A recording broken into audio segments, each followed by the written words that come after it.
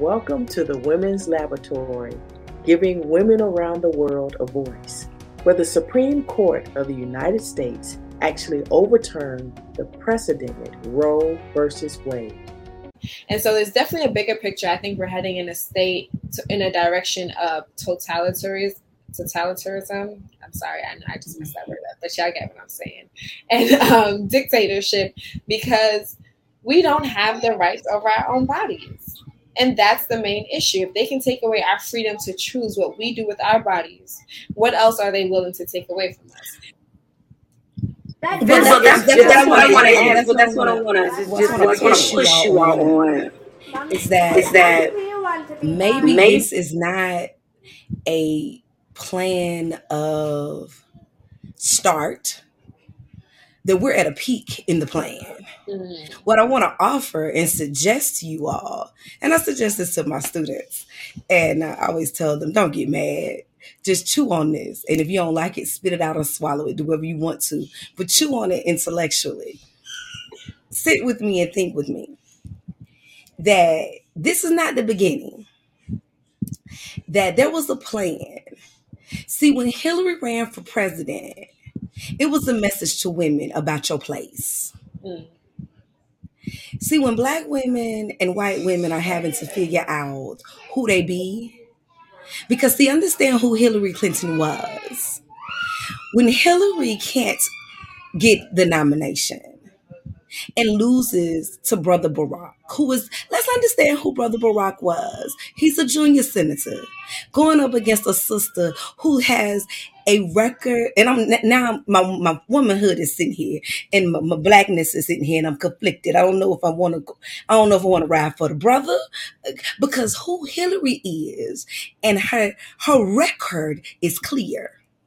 Had she been a man, the question would not have been even an issue. She would have beat Obama for the nomination. But she has to go and find her place and become Secretary of State. So in that place, we learned about being a woman, and women should have heard the cry of women, we weren't ready for a female president. Then she gets the nomination again. See, the Republicans were playing right. Democrats are playing right into the Republicans' hand. They said, I'm going to put the blackest body in the whitest face in America. Paul Mooney has a joke, and he says that as Benjamin Banneker may have designed the White House, the white people let Black people design and build the White House. He said they were sitting around drinking tea. He said, what should we name it? And he said, the white people said, call it the White House, even though they built it. There was a reason why that space is called White House. So you put a black body in the whitest space in America because you want to infuriate white folk. So now they get white folk infuriated. That's how you get Donald Trump. And you get Donald Trump to come out and say everything these white folk think they can't say. Yep. And it's all, you won't let former President Obama put in a Supreme Court justice. But because you holding these seats for this day. How long you been holding these seats for this day? Since Ronald Reagan, my brothers and my sisters, go back. The Republicans aligned themselves with evangelicals in the 1980s with Farwell. Because they needed a base. They don't care nothing about Christianity, but they do care about white nationalism. Mm-hmm. Because the ploy was Trump needed to white, WHIT, and right the country. He needed to white the country again and right the country again. And so getting the Supreme Court justices where they needed to be was going to do that. And that's what path we're on. See, immigration, putting those children in cages, and building that white wall, that lie was to white the country. Mm-hmm. You know what? This is Roe versus Wade. It's about eugenics. Because y'all white folks won't go to no one.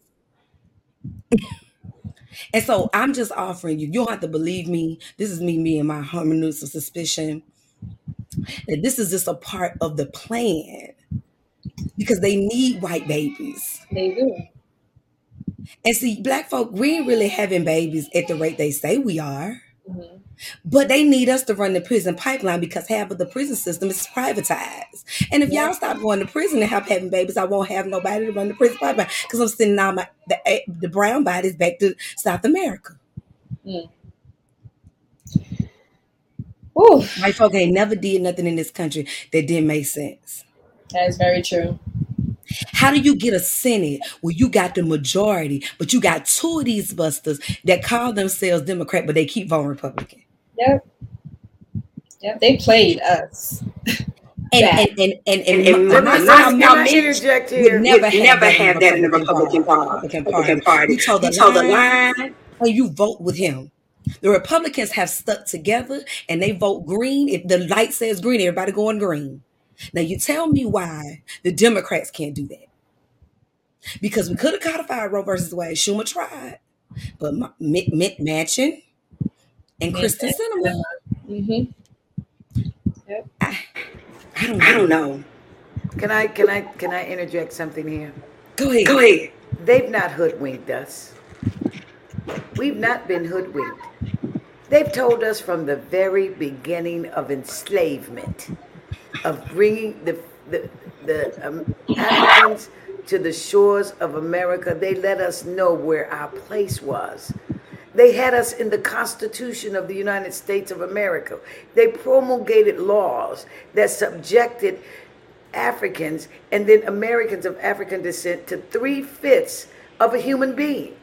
So they've told us from the very beginning. They've not hoodwinked us.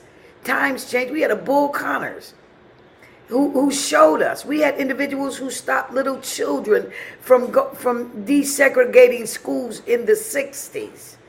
They've not hoodwinked us. They've told us from the very beginning what our place is.